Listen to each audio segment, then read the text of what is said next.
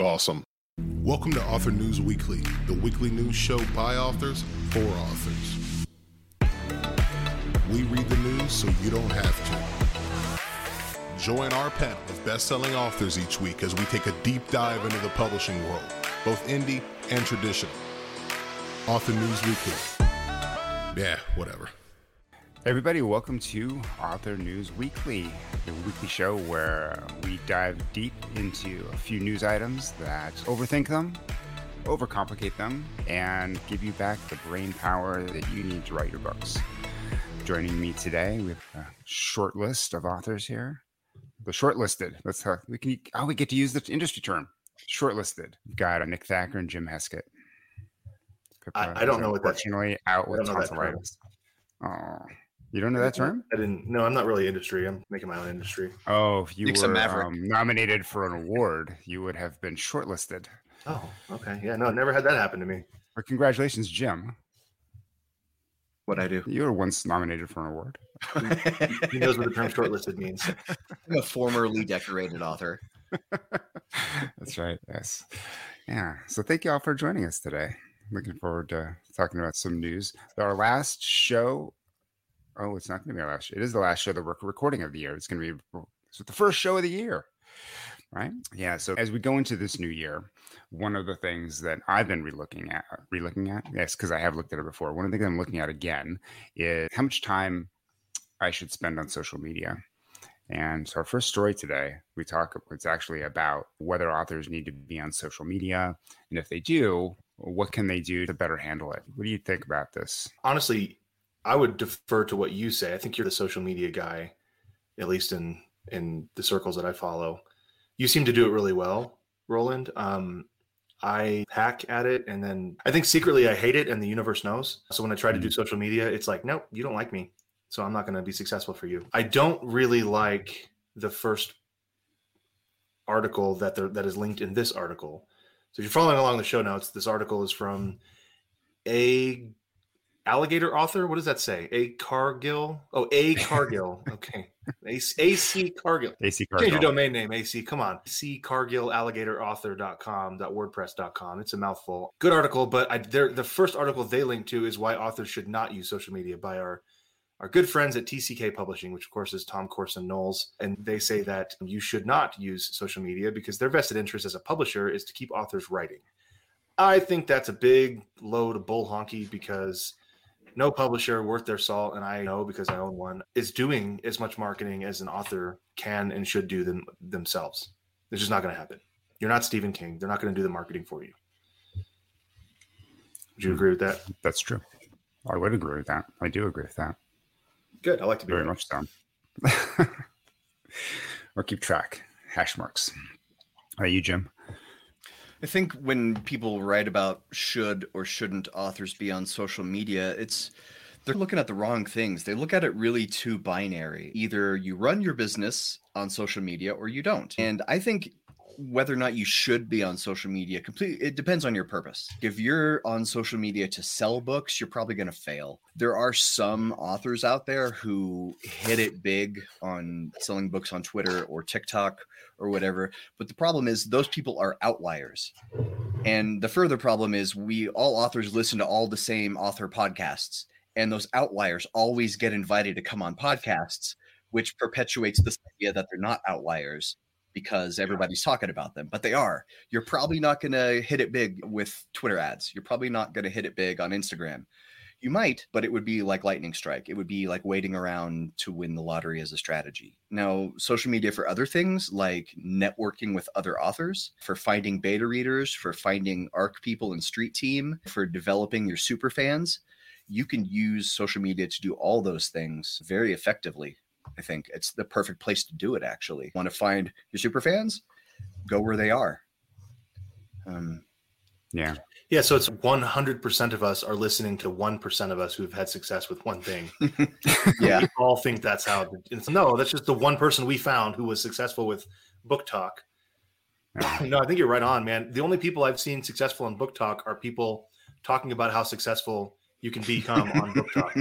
Like I've never been on TikTok and found like a thriller that I went and bought right away. It just doesn't happen to me. And maybe again, I do think it's more skewed to romance over there, but what isn't as far as marketing goes, books go? I don't know. Maybe I'm just not the right target market.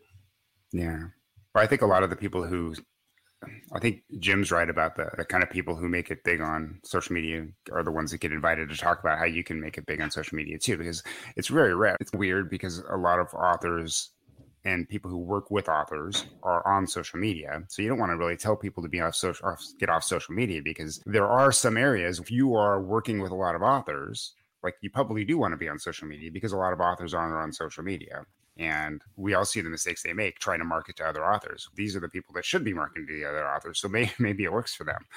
But in general, I think most authors should be on social media, but they don't have to spend their time on social media. Like, you have to be found on social media, because if somebody's looking for you, you just need to be where they're going to find you. But you don't have to be hanging out there. And you could have pinned posts at every one of your sites saying, hey, come join my Facebook group because I'm only really active in this group, or come join my Discord server or my Slack group, or find me on Instagram if you're only on Instagram. So like, you don't have to be everywhere. Yeah, I think especially active everywhere. Like I always refer to social media as outposts. If your website is your home base, these social media platforms are outposts. Your YouTube channel, your Facebook page, groups, whatever you're in, those are outposts. Like, those are ways people you're not directly connected to might stumble across you, decide to like you because your platform is attractive in some way to them, and then they'll find how to find you the way that you fully control.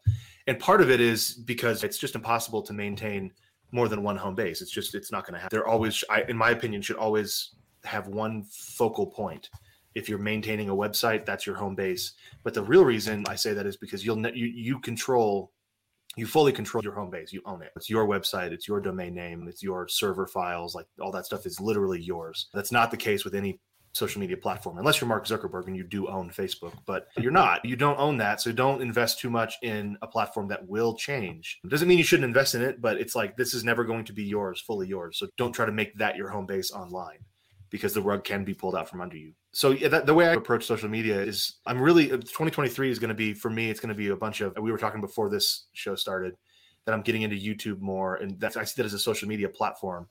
Really what I'm going to be trying to do is repurpose content. And then that will be spread out across all the social platforms that I want to be active on. So YouTube will have videos, but then I'll take the audio from those videos and do a podcast. And then I'll take the transcript of those and work it into a blog post, which I'll share on Twitter and that kind of stuff. So I'm going to be doing one big piece of content, for example, once or twice a week, but then the idea is to spread that out across all these social places. And then the last thing I'll say on it is the reason I'm doing it that way is I don't think we should build our social media platforms to attract people. Not putting stuff on my Facebook page so that I can go find new people to follow me. I'm building it in a way that is attractive when people find me. So if somebody happens to stumble across my page, they'll know, oh, this guy's got a sense of humor, he's snarky, sarcastic, whatever, likes the Avalanche, I like hockey, that's cool. Oh, he's an author, I read thrillers, I'm going to go check him out. I haven't built anything for that person. I've built it for me. It's who I am. It's my brand, if you will, but it's attractive to people when they come is the idea. The flip side of that is it's not attractive to people who won't like what I have to write or what I have to say. That's really important. I'm not writing books for everybody. If you're a historical romance reader, you're probably not going to love my books because that's not what I write. And so when you get to my social platforms, you're going to hopefully see that right away that, oh, this guy isn't really my people. That's fine. I'm not supposed to be everybody's people. I don't even like people. I'll stop ranting, but that's my social media talk in a nutshell. But I think if anyone is listening and wants to follow someone, go follow Roland, because you do some really cool stuff on social media. I think it seems like it's working well. I guess I like the messaging. I don't know how well it's working or not, but I like what you're doing and how you do it. Yeah, I'll be honest and say that what I do on social media doesn't sell a lot of books, but like I also work with authors and I have health coaching clients. So if I'm sending those messages, but it takes a while. It's still an investment. I mean, it's a bigger ticket item. So if you're coaching somebody and you spend time on them, you're building this relationship first. You don't need to build the same kind of relationship to sell a first book. For people spending a lot of time, I got to build this relationship. I don't know. I didn't have any relationship with Stephen King or Terry Brooks or J.R.R. Tolkien. I barely knew the guy and still read all of his books, except for the long ones. They were too boring. Some were too big, too long. Yeah. Say what you're going to say and get out of the way. Yeah. Another take on this is if you have a social media platform that you really, and you want to spend some time there, spend time there as if you're hanging out with your friends, not as marketing. And you also keeping the fans that do find you, keeping them fans or building them, taking them to the next level, right? Not finding beta readers and ARC readers and reviewers, and then also networking with other authors. But it's hard. It's like it's kind of like winning the lottery. You see somebody like, hey, going down to the liquor store and shaking their lottery ticket that they won. Just because that guy won doesn't mean that you should go down and buy a lottery ticket too.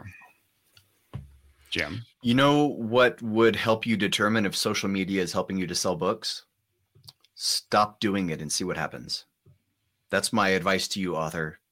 Just stop your social media presence completely today. Wait 2 months and then see how your sales are affected. My guess would be probably not that much. Yeah. Yeah, I think that's a good challenge for a lot of people. Right? Yeah. Excellent. All right. Let's move on to the next one. And I think, again, going into the new year, we talk about you want to set yourself up for success. Every author is different. They do things differently. They've all found success differently. They've all had those certain struggles, but there are certain common denominators that most authors do. I almost said it. Have done. I almost said, and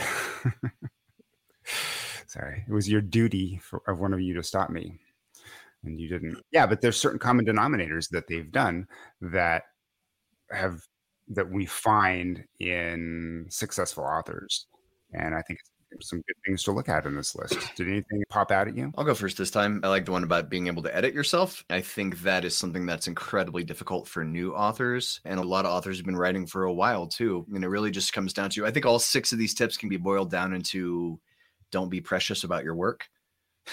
Which is something that is incredibly difficult for new authors. I was exactly like that. My early books were my babies and people just didn't get them. But I don't feel like you can't really have a career as an author. You're never going to move units until you figure out how to stop being precious about your work and how to look at it as a product. While you're creating, yes, that is your golden god of a piece of artwork. But once it's done and it's got a cover on it and your name, that's a product and you don't care about it any more than the next product.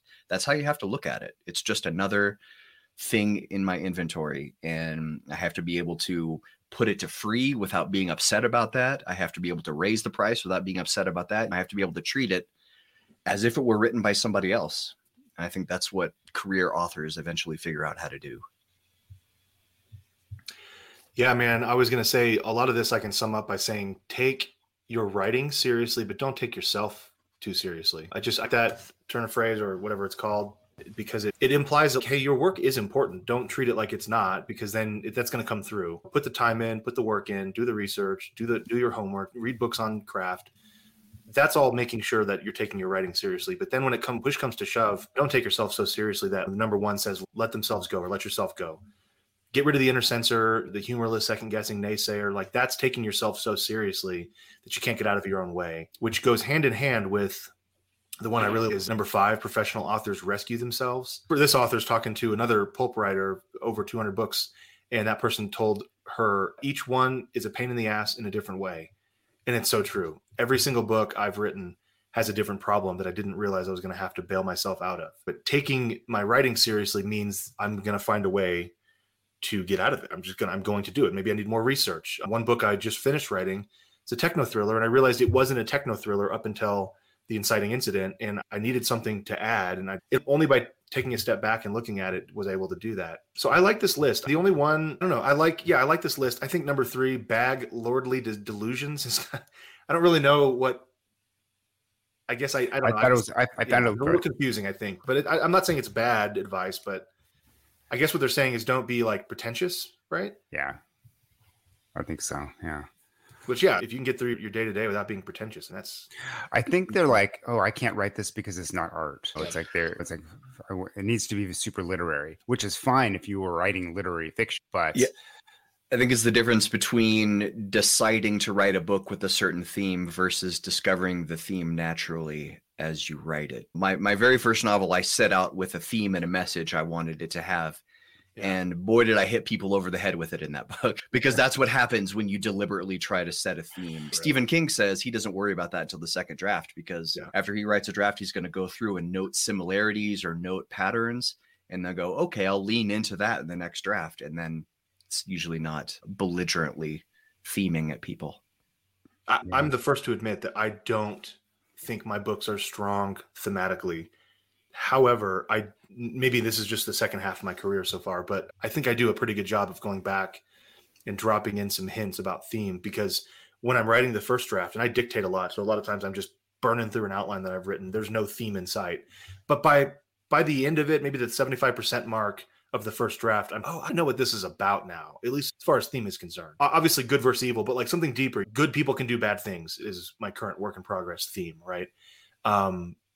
Then I'll go back and sprinkle in one or two sentences throughout the whole book that talks about theme. I'm not going to try to really beat you over the head with it, because the book is already written. The story is there. But the theme kind of helps pin that story to something deeper, hopefully. But anyway, I'm agreeing with Jim. I think that's part of what we all try to do. But if I took myself so seriously, it was like, oh, I'm just a thematic god. I'm just going to tell everybody what's right and what's what and all. Then my books would suck because of it, because everything would just be theme and no fun.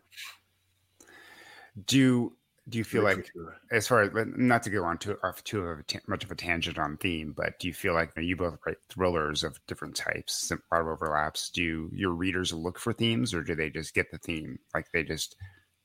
My assumption is that they don't look for it. They're not reading my book because, I wonder what theme he's gonna write about next. They're picking it up because of the story. I always like to say, if I'm doing my job well, they'll pick my book up because it hooks them, which is the plot, the story. Oh, it's Die Hard on a cruise ship. Oh, that sounds fun. But they'll fall in love with it because of the characters. And if I really do my job well, they'll want to come back to it because it's deep enough, because it has a theme. So it's like a tertiary priority. Not that it's not important at all, but in thrillers, I like reading thrillers because the story is fun. I'm not saying that they don't need to have characters in it, but it's icing on the cake if the characters are really well-rounded. I can still enjoy a thriller if the characters are just not quite there, but the story was fun. I still enjoy those books. But man, if you get me a story that's got an awesome plot with characters that are real and well-developed and nuanced, and then you give me a theme, something to think about, something to go deeper, it's a perfect book.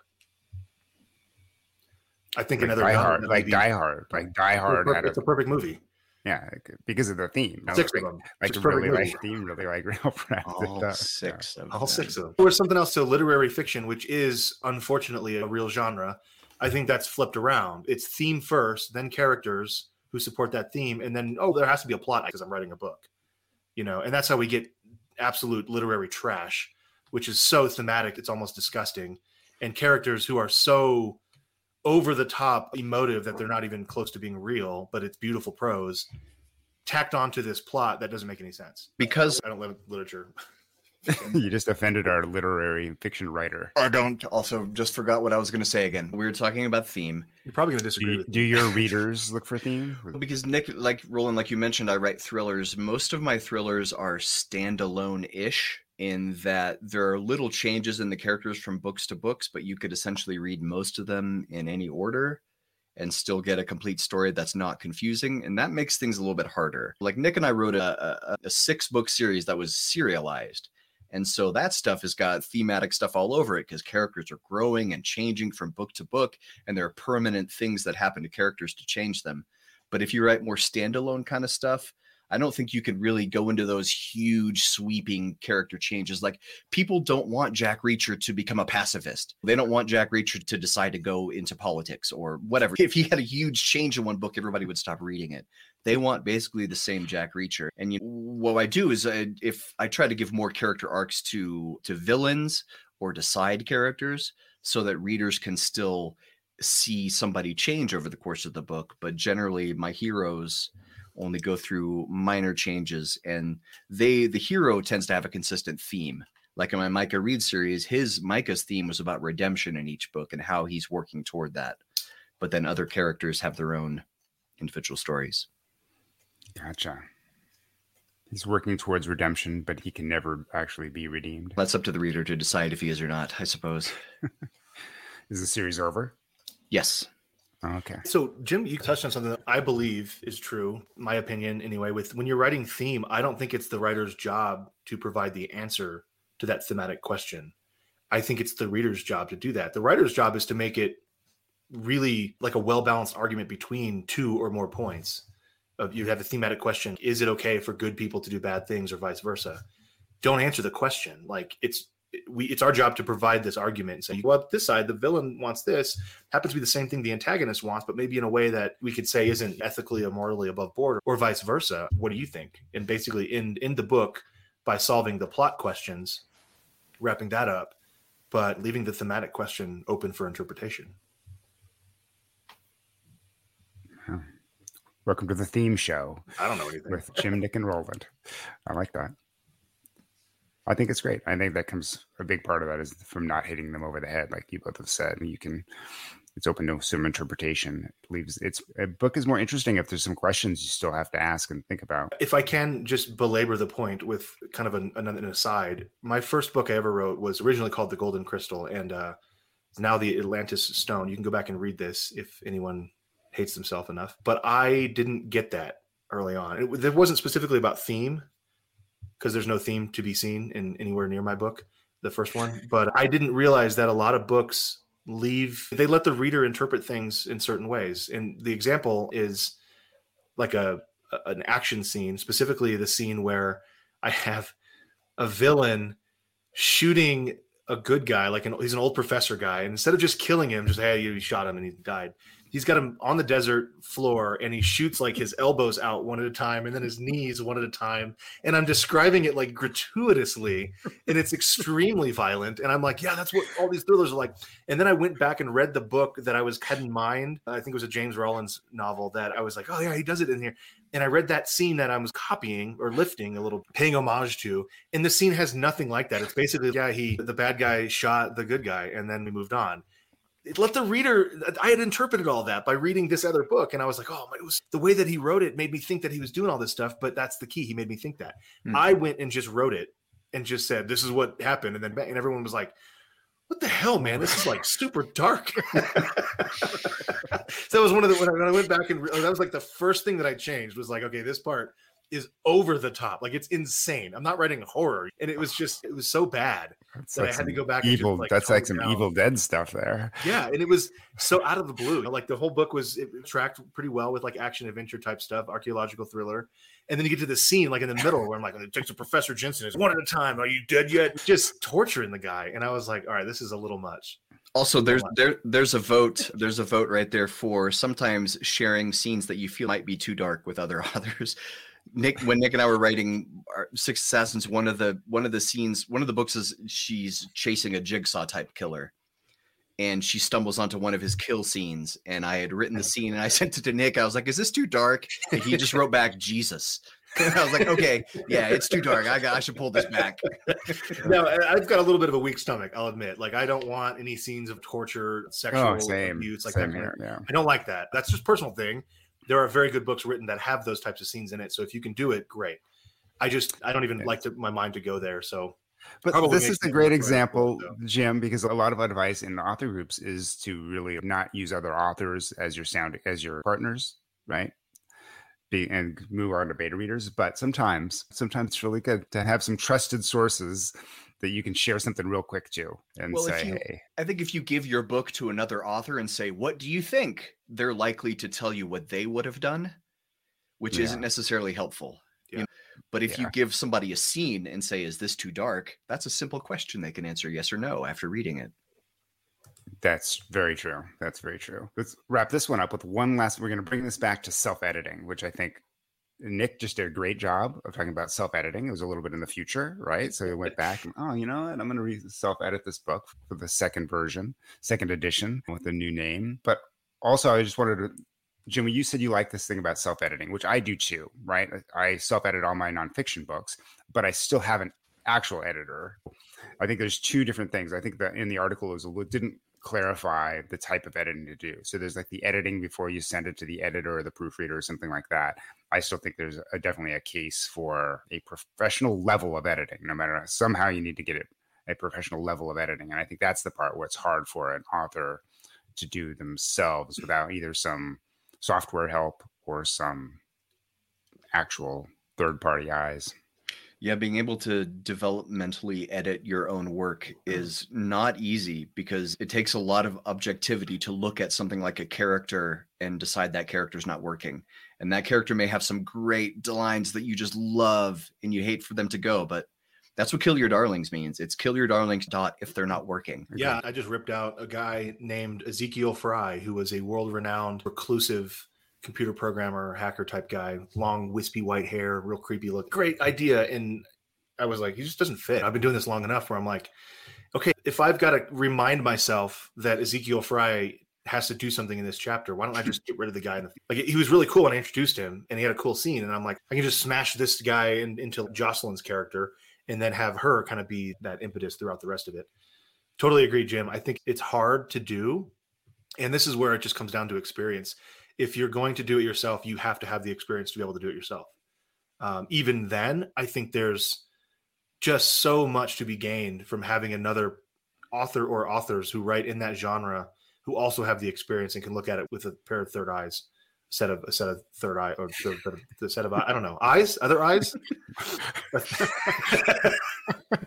The eye on the top. What am I talking about? What's the third? Yeah, that's never mind. Okay. You know what I'm saying, another set of eyes. Because unlike if you're sending it to another writer and you're not asking them for feedback on how they would do it. You're asking them for the objective feedback of, does this work? I like to do that in outline form because then the prose won't get in the way. If there's a really well outlined scene that just simply doesn't work because you've written it terribly, that's all the author is going to be able to give you is, I don't know, this chapter is so bad, I just can't even. But if you give them an outline, this is what we do at Conundrum when we have a roundtable. If we have an outline, we can go and say, okay, let's assume you're going to be able to write this really well. Great. Here's where it's breaking down for me. Your midpoint isn't really a midpoint. There's no twist. There's nothing changing. Your hero's not moving from this reactive state to a proactive state, whatever. You can much more identify those problems when it's in outline form. So I do that for myself.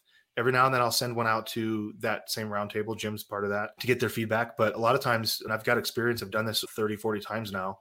I think I'm pretty good at objectively looking at an outline of mine and saying, where is it breaking down? And the reason I can do that, last thing I'll say, is the experience combined with, I always use like a framework for that outline. So if it's a story, Sid Fields screenplay, a story beat sheet, whatever it's called, or if it's Jack Bickham or something else, there's some kind of story structure that I'm following.